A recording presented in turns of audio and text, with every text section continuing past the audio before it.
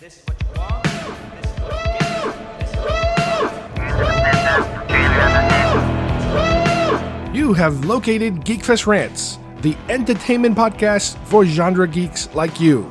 Shall we play a game? Covering the world of vintage and current film and television since 2010. Game over, man. It's game over. Featuring in-depth conversations on sci-fi, horror, fantasy, comics, toys, and conventions. So say we all. And now sit back, relax, and enjoy today's show. A long time ago, in a galaxy far, far away. I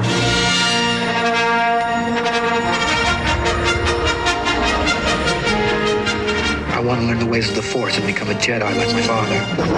An adventure unlike anything on your planet. You're coming in too fast! An epic of heroes and villains. The story of a boy, a girl, and a galaxy. The Force will be with you, always. Star Wars, the saga begins. The adventure continues in The Empire Strikes Back. Vader wants us all dead. He doesn't want you at all. He's after somebody called Skywalker. A saga of rebellion and romance. I hope you know what you're doing. An epic of alien worlds and the climactic clash between good and evil. The Empire Strikes Back. The battle for freedom rages on in Return of the Jedi. The cunning of the enemy. Soon the rebellion will be crushed and young Skywalker will be one of us. The courage of a rebel. Is Darth Vader my father? The power of evil. Return of the Jedi.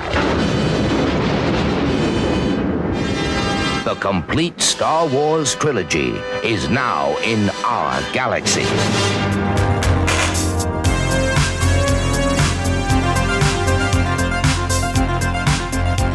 Hi everybody and welcome once again to Geekfest Rants. My name is Carlos Perron, and today we are going to go over an event that took place many years ago, which could be considered to be the beginning or the start of Star Wars conventions, official Star Wars conventions. Nowadays we have Celebration. Well, back in 1987 we had the Starlog and Creation Conventions Salute to Star Wars 10th anniversary. That's a convention I went to a very long time ago in Los Angeles. And I wanted to kind of share that with you because I know through the years I kind of talked about it in little bits and pieces, but I wanted to kind of put it all together into one complete show. So let's get started. We interrupt this broadcast to bring you a special news bulletin direct via satellite from our on-the-spot task force. I'm as mad as hell, and I'm not gonna take this anymore! Ladies and gentlemen, can I please have your attention? Thank you, Bob. It's Mort. Mort, yes. I am Ted Baxter, and here is the news.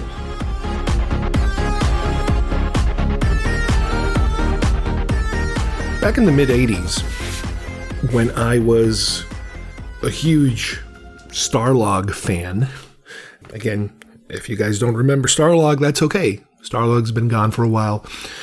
Before the internet, the only way to get information having to do with sci-fi, horror, fantasy was through a magazine like Starlog magazine. There were a few other magazines, but Starlog, as far as I'm concerned, was the premier of that genre material. There were conventions back then, of course, but I wasn't yet kind of tapped into that scene. This is the event that I'm going to talk about today, that what actually got me into conventions is one specific one that kind of got the ball rolling on a lot of things, including the convention circuit, as far as I'm concerned, in my particular experience. So sometime, 34 years ago, 1986 or 1987. I don't know how early they started advertising, but Starlog started to promote a convention they were going to host, partnered with Creation Conventions. Now, Creation Conventions still exist. I think they mainly do like supernatural related conventions nowadays, and I think they might do some Star Trek stuff too. But back then, they were a different entity, and you know, Star Wars was. I can't really tell you that Star Wars was a hot commodity because you got to remember where Star Wars was at this time. 1987 was the 10th anniversary of Star Wars, and they planned on doing a convention to celebrate Star Wars' 10th anniversary. Great, you know, that's a great idea. I personally had never seen this before. I had never seen a convention advertisement that was exclusively Star Wars. They might have had some conventions where a Star Wars person might be there, you know, on top of, you know, 5, 6, 7 other non-Star Wars people. But this was Star Wars only, which was a fantastic idea for me, at least, you know, to be able to experience. This convention was scheduled for the weekend of May 23rd, 24th, and 25th, which was Memorial Day weekend, Saturday, Sunday, and a Monday. Star Wars at this time was in its dark period. The last film had come out in 83. The last wave of action figures came out in 85. And now we're in this in-between period. A lot of times refer to it as the dark times because we're in between Star Wars projects. I would say not until another 5 years later will the spark hit Lucas again to get back on the horse. I would say right around the time of Jurassic Park, maybe 1992, 93, where he decided that technology had gotten to a point now where he would want to get involved again with Star Wars, specifically the CGI explosion that took place around the time of Jurassic Park and The Abyss and Terminator 2, all these movies that had come out that had started to kind of push the technology forward enough for him to feel that he wanted to dip back in. And the way that he dipped back in was when he started with the special editions. This wouldn't be for another, I don't know, about almost 10 years later. So it would be around 1996, 97, something like that. But even before that, when he had made up his mind that he was going to start pushing forward, there were certain events that were happening that kind of triggered Lucas is up to something. In 1995, I believe, the Star Wars toy line started up again. The action figures started coming out again under the Kenner banner, which turned into Hasbro. But you kind of got to see these markers. It's like, okay, it's the 90s. He's revving up again. But in 1987, we were not there whatsoever at all. In 1987 or 1986, the prep time, because you got to remember, these conventions take time to prepare. And something as big as this, I assume, would have taken quite a bit of time, at least a year to put together. So 1986, again, Lucas is now in Lucas world in terms of Star Wars is on the shelf.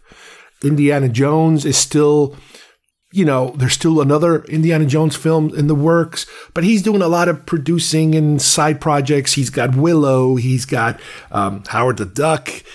He's got Tucker, you know, with Coppola. You know, he's got all these little side projects going on that are kind of keeping Lucasfilm, you know, busy. ILM specifically, super busy.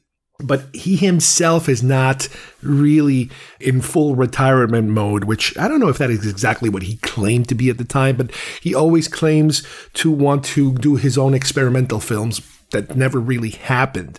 I don't even think he's doing experimental films right now, even though he is retired. You know, I know he's working on that museum, I think in Los Angeles or Chicago. I don't even know anymore where he's at with that. But again, the year is 1986, let's say, or early 87, something like that. And there's this ad in Starlog magazine about the Creation Convention presents Starlog Salutes Star Wars 10th Anniversary Convention. Like, wow. And the ad itself was pretty big. They had apparently already locked up a number of guests that were, I guess you could call them the second tier Star Wars guests. It wasn't Luke, Han, or Leia, but it was everybody after Luke, Han, or Leia. So you had Peter Mayhew, you had Billy D. Williams, Anthony Daniels. There was quite a bit of things there. There was also going to be panels on special effects, a whole panel on Star Tours, because I believe a year earlier, Star Tours had opened in California. So that was another one of these different things that was going to happen. They were going to show the 3 films in 35 millimeter. There was going to be sneak previews of coming attractions of Lucasfilm projects, costume gala, space update, what's going on with the space shuttle, auctions, door prices, the dealer room, which is my favorite part of conventions, the dealer room, exhibits. They were going to bring in stuff from Lucasfilm archives to display. There was going to be some entertainment, a comic, Rick Overton, which pretty well-known comic back then. He was going to be there. Trivia games, freebies, all these types of things that you normally would see at a convention. Plus, the publisher of Starlog Magazine was there to kind of host and oversee the whole thing, Kerry O'Quinn. The tickets, wow, talk about a long time ago, back then were $15 in advance per person per day. Wow. Or you can have the entire weekend for $40, an advanced sale. Nowadays, something like this would cost you about $400, I would say. A 3-day ticket to a convention of this magnitude. Oh, and I forgot to mention, the guest of honor was George Lucas. So all of a sudden, this kind of goes from being a B tier to an A+ tier. In other words, they got the A+, they don't have the A, and then they go the B. So it's interesting. Now, you got to remember also that at this time, the top tier Star Wars people, the Mark Hamills and the Harrison, forget Harrison Ford. Harrison Ford just wouldn't do anything back then. He just would not step into a convention back then. But Mark Hamill and Carrie Fisher, they were a little more discreet in how much they would expose themselves to conventions. Nowadays, even before her passing, she was a pretty current convention goer in terms of signing autographs. Same thing with Mark Hamill. He shows up to big conventions, every now and then. But back then, it just didn't happen. You didn't get that tier of Star Wars celebrity. The fact that these other people were going to show up, you're like, whoa, this is really interesting now. So I'm not exactly sure how, because again, I'm 16, 17 years old at this time. I am in high school. Yeah, I'm in high school. Wow, I'm in high school. I'm at Monsignor McClency High School in East Elmhurst, living in Maspeth, probably. Wow, that was a long time ago. So I'm not a very outgoing person. I have no idea how on earth did it get into my head, because I forgot to mention this. This is taking place in Los Angeles. That's like the other side of the world as far as I'm concerned. So I don't know how on earth I was able to convince my mom at the time to take me. Obviously, my dad worked. Everybody worked, but my mom, and it was only for a weekend. You got to keep in mind it's a Memorial Day weekend, so I wouldn't be out of school. I honestly don't remember if I got there the day before and if we left the day after. I don't remember. I honestly cannot remember, and it's impossible. If I think about it, I must have stayed there at least a week, because I know there were other things that we did on other days. So we were probably there for maybe at least 5 days, 5 or 6 days. Again, it was much easier to get my mom to go than my dad. Was impossible. He would, he worked full time at the time, and there was no way I was going to get my dad to go. But I was able to take off some time from school. It was a holiday weekend, so I guess I was able to just, take advantage of one day and then add a couple of days here or there or whatever. And we booked it. We booked the trip. We went out there. It was just nuts. Now, at the time, my mom was a manicurist, and she had a lot of clients. And some clients had connections in many different industries. And one particular client that she had, I don't remember the client's name, but the important thing was that this person was connected to the Sagan family. I think Nick Sagan, probably, the son of Carl Sagan. They were connected to Paramount Studios. There was a connection to Paramount Studios through that connection. There was a connection to somebody who worked at the up-and-coming Star Trek Next Generation show. That's a whole other story that we'll mention also as part of this. So this trip was going to be a convention for a couple of days, and we were going to go tour some possible studios at some other point. So there was a lot of interesting little side trips that we were going to take associated with this trip. Now, this first convention, it's hard to really categorize it because, nowadays we have celebrations. Now, granted, we just skipped one because of COVID, and it's being rescheduled in Anaheim once again. And at one point, it was Celebration 1, Celebration 2, then at a certain point, they kind of just they skipped the numbers altogether, and they just named it for the city they were in. So, for example, the city or the country that they were in. So, for example, you have Celebration Orlando, you have Celebration England or London or whatever city they happen to be in, because they have been kind of alternating more or less, maybe once or twice in the States and then once in Europe or somewhere else. So they kind of spread it around. I'm not sure, again, where we're at to now because of the fact that we are delayed and next year's 22 celebration is at Anaheim because of the fact that they were supposed to be there last year and they weren't. That's how they're making it up. So I have no idea what the plans are for what comes next. There hasn't been one in Orlando in a while. I actually attended one while I was already moved to Orlando. I've been to all 3 Orlando ones. So I'm not sure when, but technically they are due another return to Orlando at some point.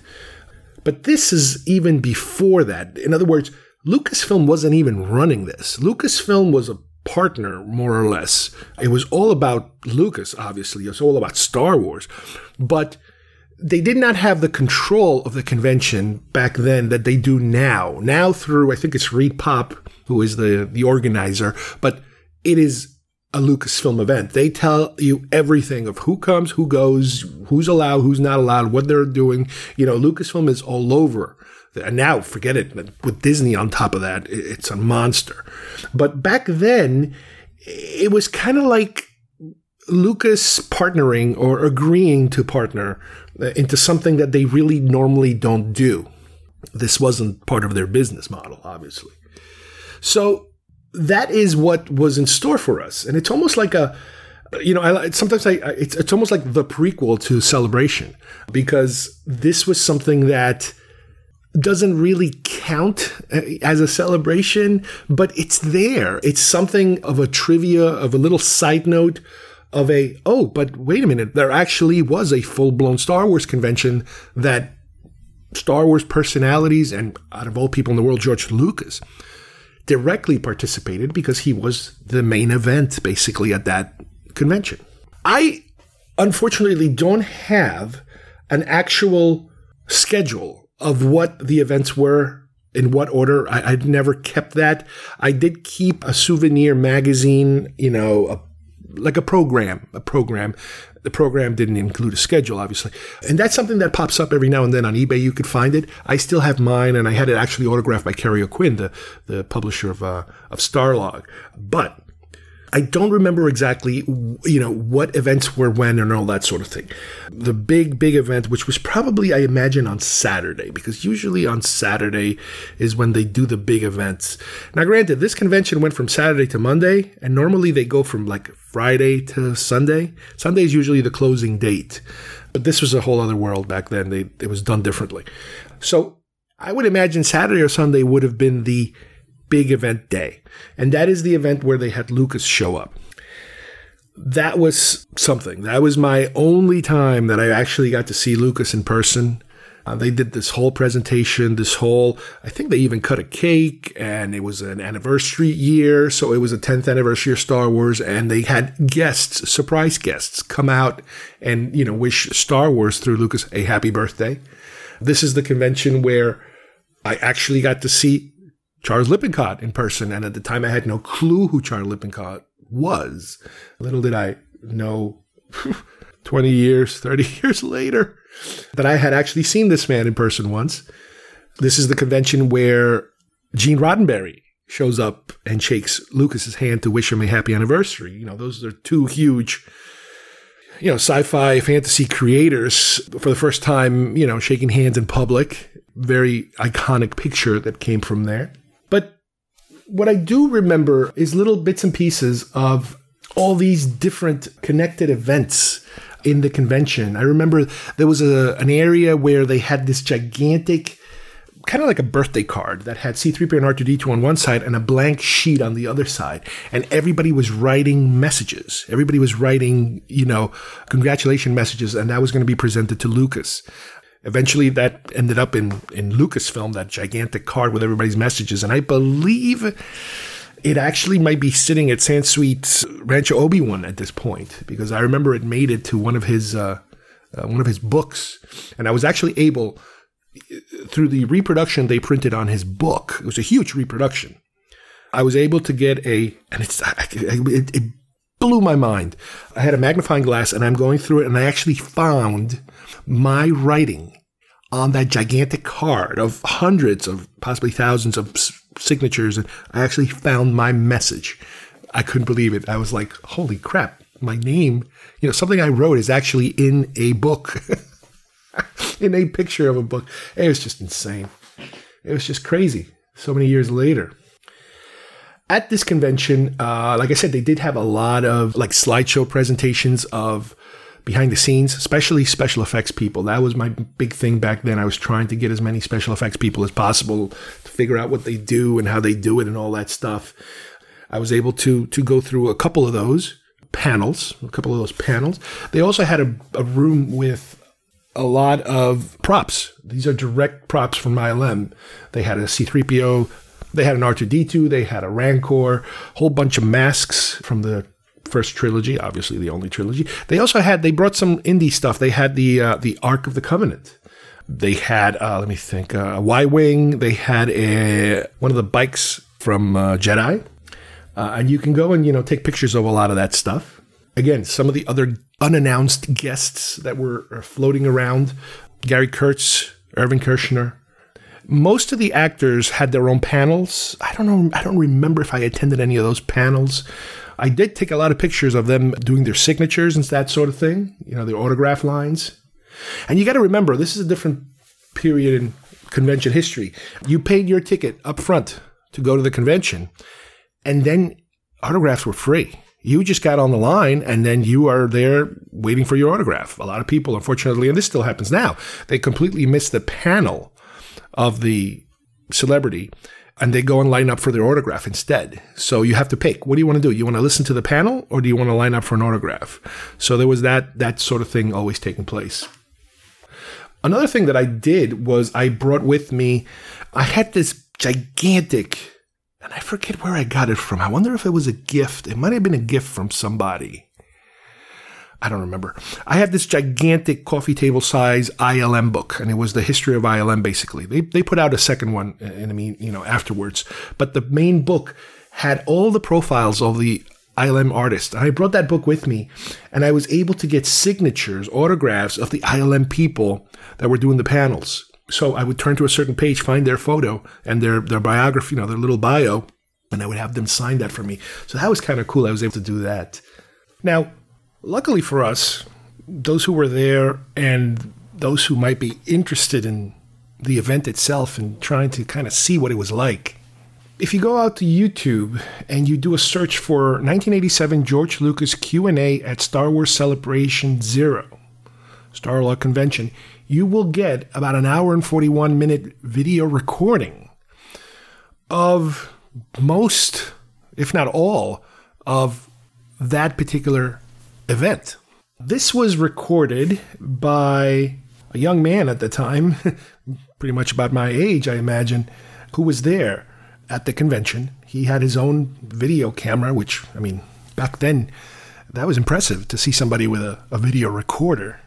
And he runs a podcast, website, YouTube channel called Skywalking Through Neverland. I think his name is Richard.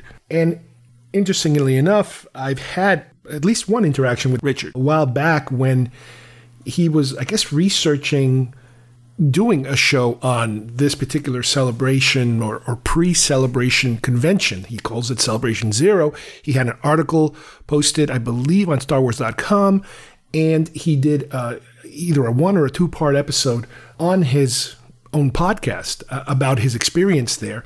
And he had contacted me at the time about using some of the pictures that I have on my Facebook page, my Star Wars, Starlog Salutes Star Wars 10th Anniversary page. I'll tell you about a little later, which I was able to, I told him, to take whatever you want. They're all there. They're all the pictures I was able to find. So we do have an unusual connection in that manner. But if you go to that particular video, you can experience the whole thing and how it was. Now, keep in mind, this is 1987. Video quality is very old. It was, it's home videos. It's not, it's not 4K or any kind of K. It's VHS. So it's a little difficult to hear or see sometimes, but it's like a snapshot of history as far as I'm concerned. It's amazing that it's all there. And that presentation basically starts off with Kerry O'Quinn, who's the publisher of Starlog. He was like the face of Starlog, if you will, more or less. And he's out there to introduce the festivities. He's the host, and he brings out Rick Overton, who's a comedian who at the time he had just worked or was working on Willow. Not sure what he does these days. I don't even know if he's around anymore. But he did like a 20-minute stand-up skit. Tried to put as much, sci-fi, horror, fantasy into it as possible, because of the crowd, obviously. He was great. He's still pretty funny if you watch it. Then you had this moment where Kerry O'Quinn is reading like these telegrams, these messages that people were sending that couldn't make it. Your Carrie Fishers, your Mark Hamills, all the bigwigs of the time. Again, you got to remember, he's got that Starlog connection. So he's got major players who at least were able to send a message or something.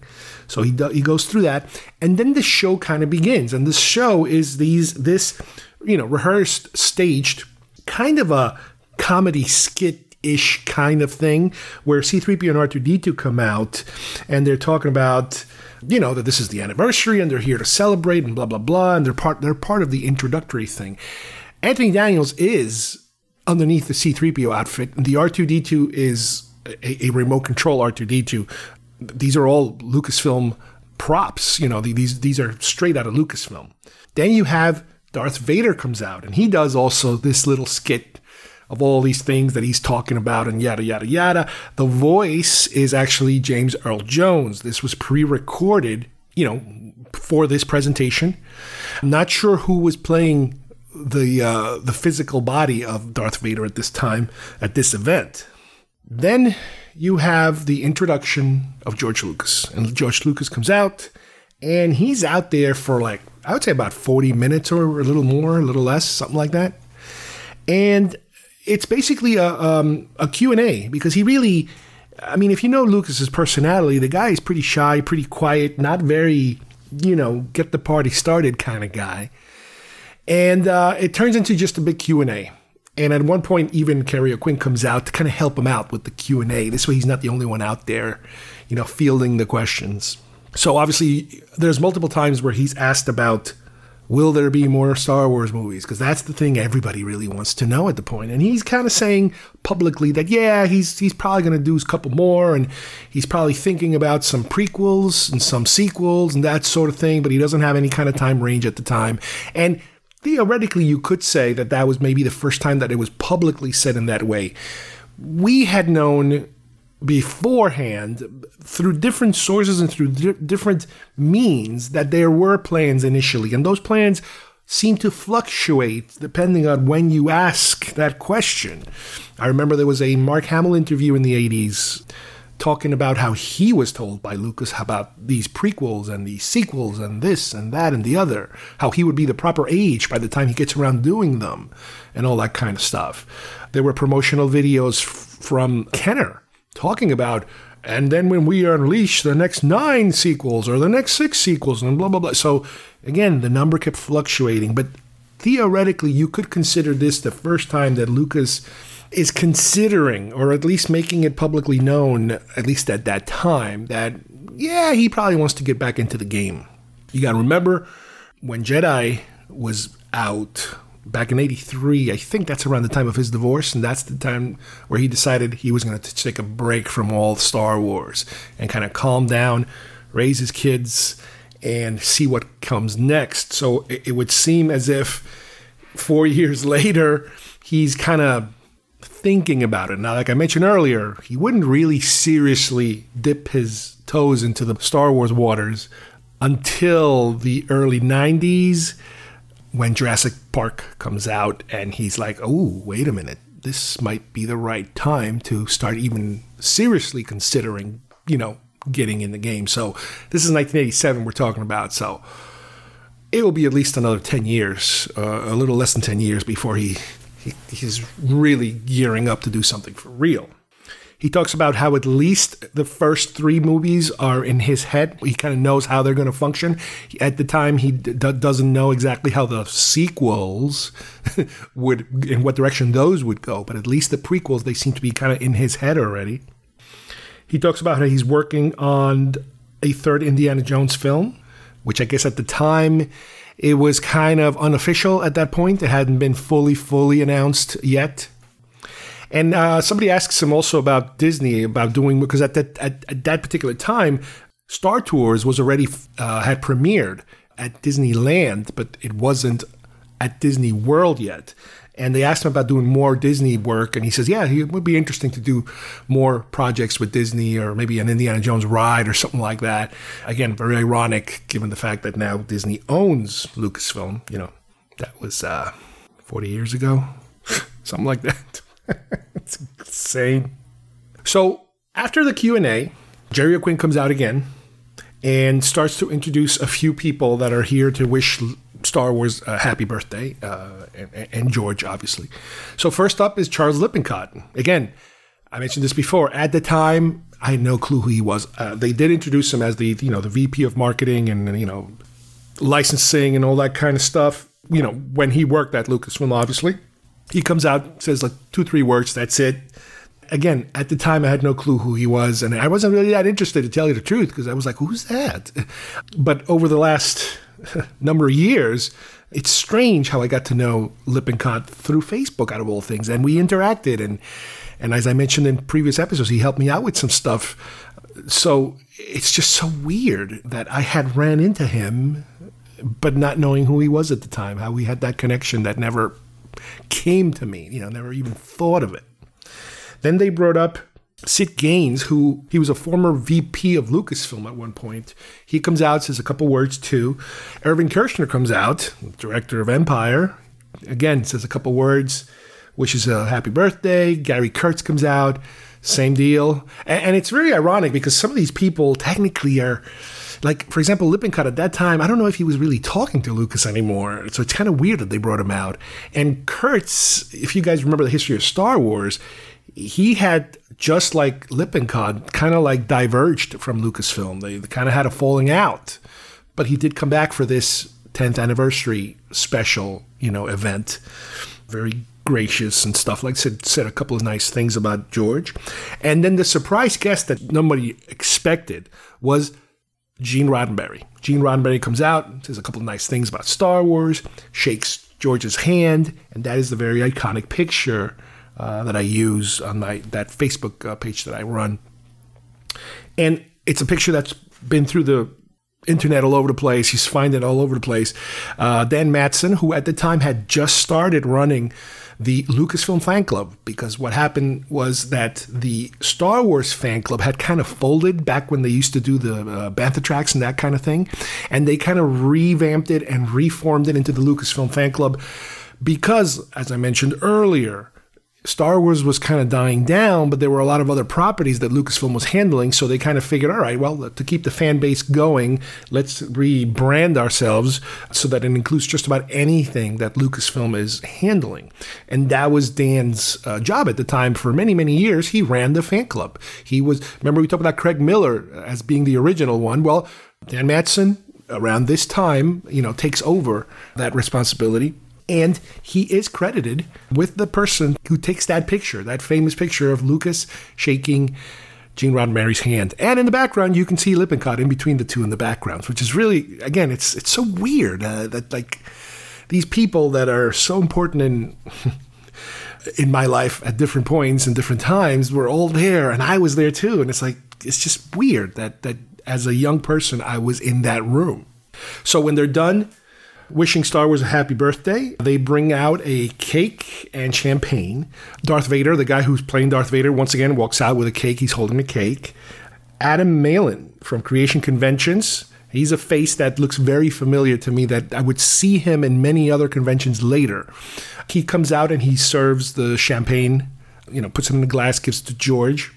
And R2-D2 comes forward and beeps and sounds happy birthday. And everybody sings happy birthday too. Then we have Norman Jacobson, who's another, at the time, bigwig of Starlog magazine. He might have been another publisher or editor or something. I forget. I get those titles mixed up. Comes out and helps Kerry O'Quinn unveil the birthday card that I also mentioned earlier. This is the birthday card that everybody signed at different times during the previous 2 days of the convention. During the earlier hours of the convention, people were signing that card, and it was officially presented. It's unveiled, and again, that's one of those pictures that I have there. It's given to George as a present, and that card is going to end up living at Lucasfilm for a long time. It will come out at certain events. Apparently, they brought it out to some of the other celebrations, and I think, as I mentioned before, I believe it now resides at Rancho Obi-Wan. I could be wrong. I'm not entirely sure. At that point, George, says thank you to everybody and goodbye, and then they kind of wrap things up. If anybody's interested, that video is there. You guys can watch it.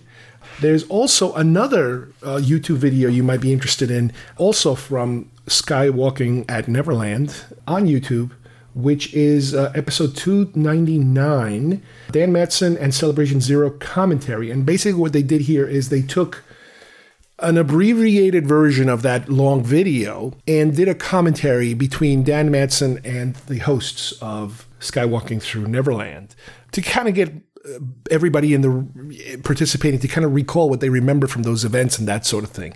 So that was kind of neat, and I was able to finally listen to that, because that's one that I completely had not had a chance to listen to. Really, really crazy for me specifically watching that video. The video itself, before the actual events of the presentation, you get a lot of shots of people in line waiting to get in, people getting into their seats, that sort of thing.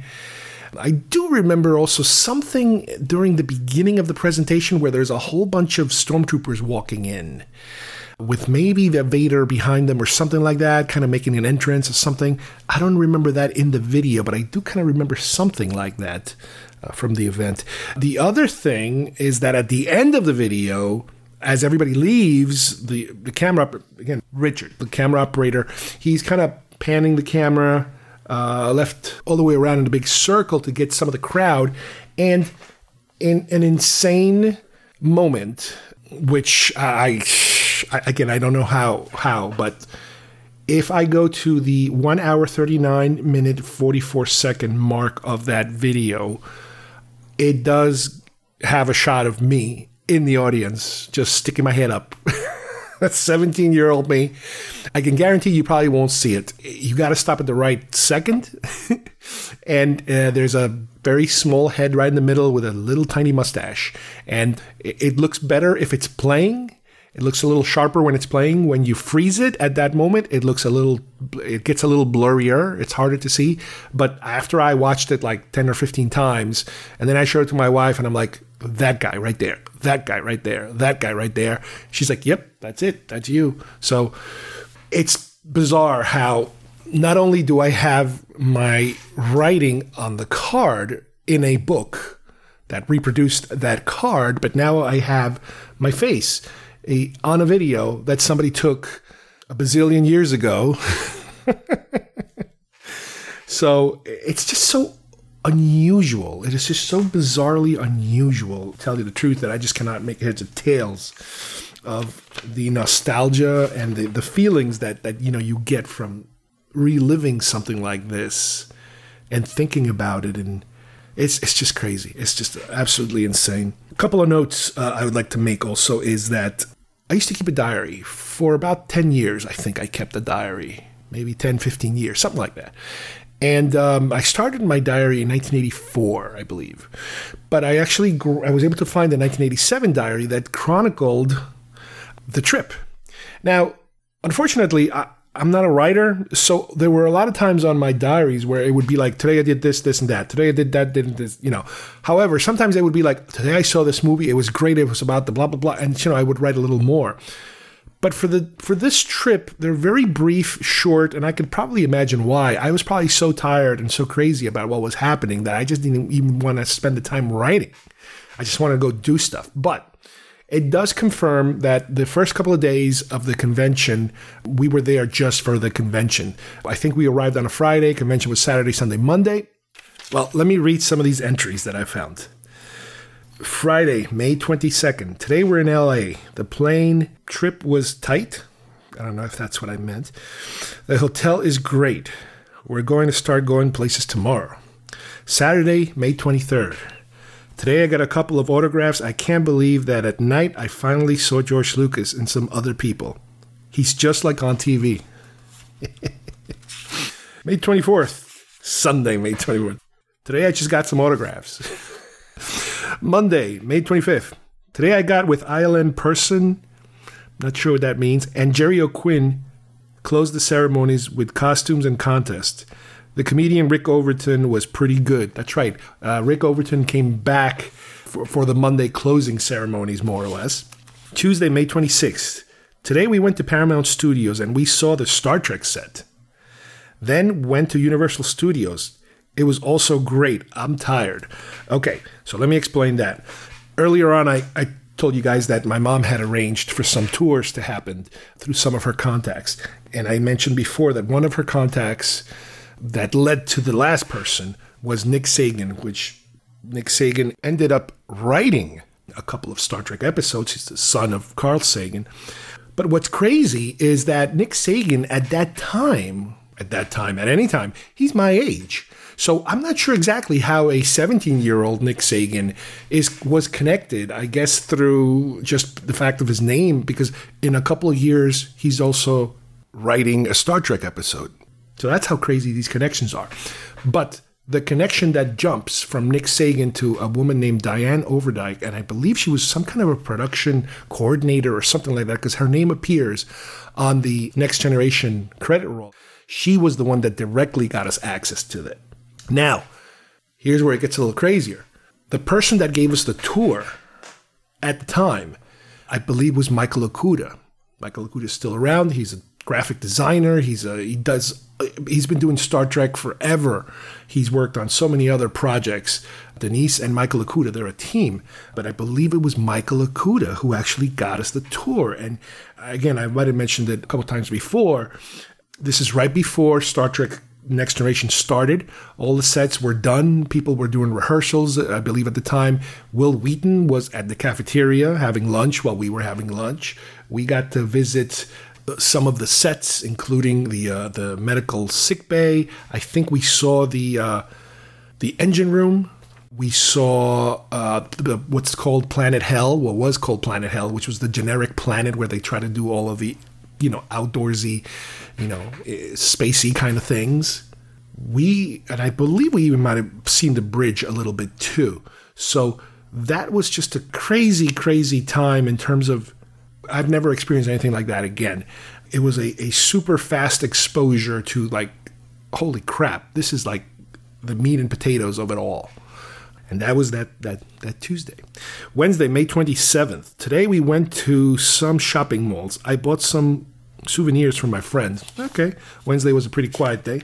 Thursday. Today I went to Introvision and then to Boss Films, where I, again, saw Richard Edlund. Those places are great.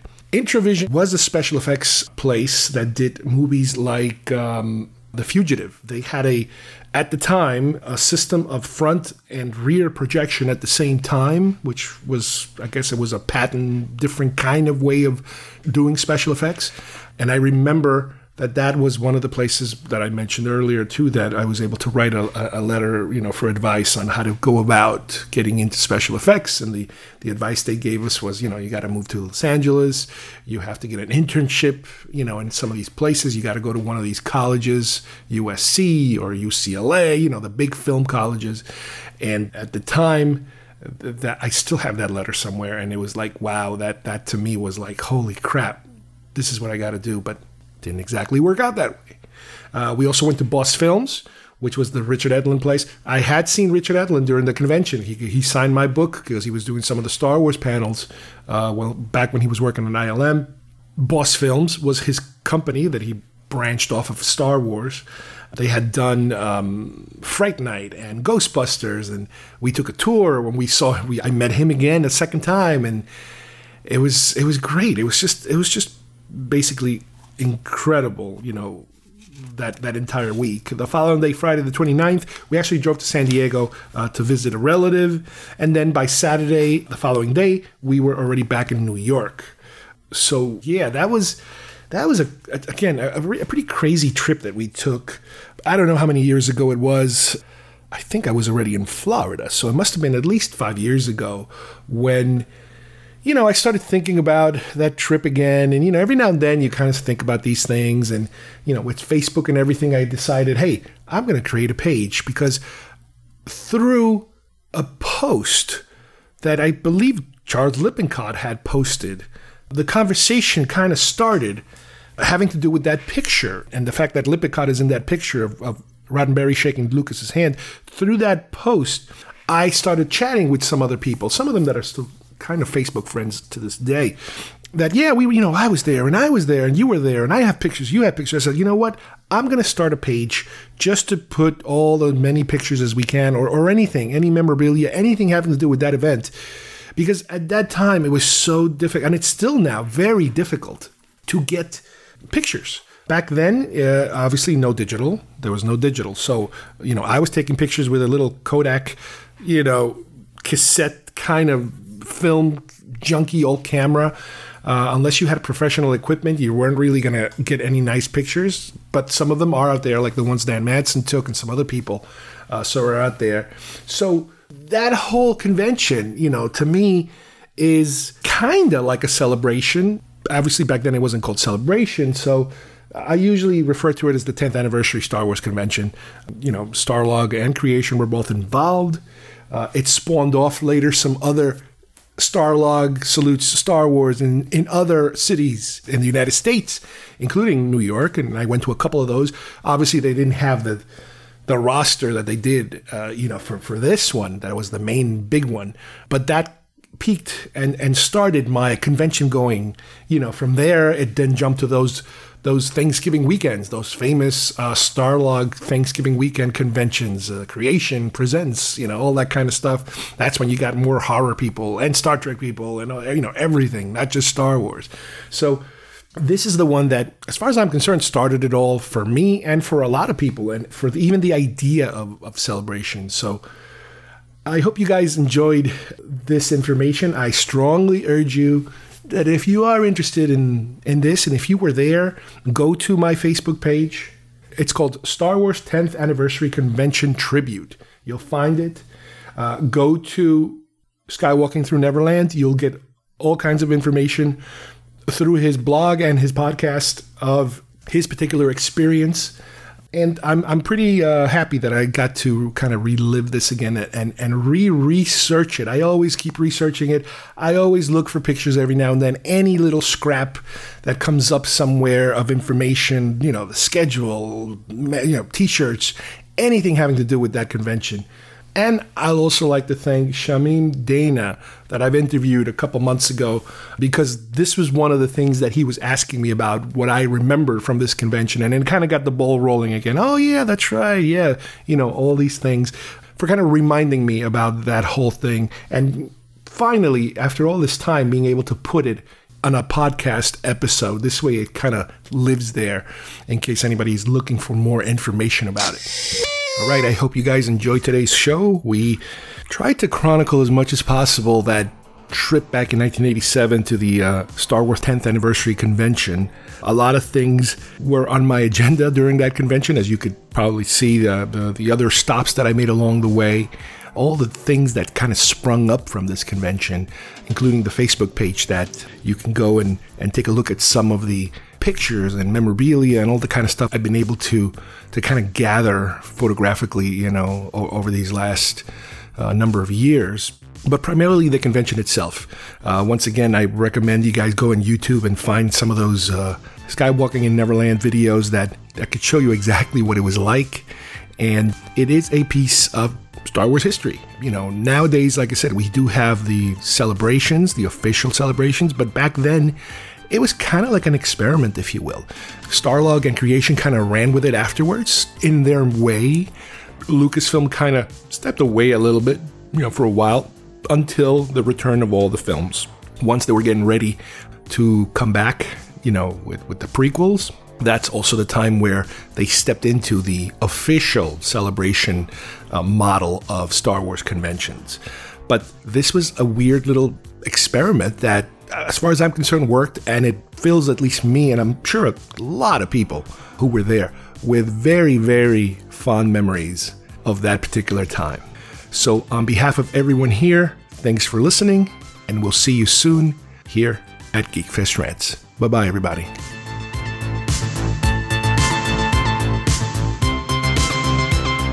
A long time ago, in a galaxy far, far away. Here they come. Star Wars. Coming in too fast. An adventure unlike anything on your planet. It's an epic of heroes and villains and aliens from 1,000 worlds. Star Wars, rated PG.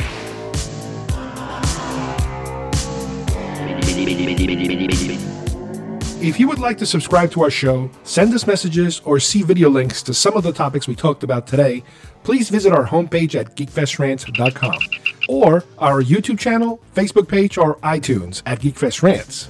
I don't know what we're yelling about! GeekFest Rants is produced by Carlos Perone, copyright 2021.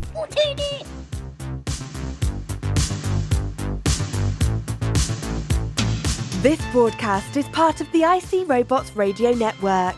Visit icrobots.com for this and many other nerd/nostalgia related podcasts. You won't be sorry for long.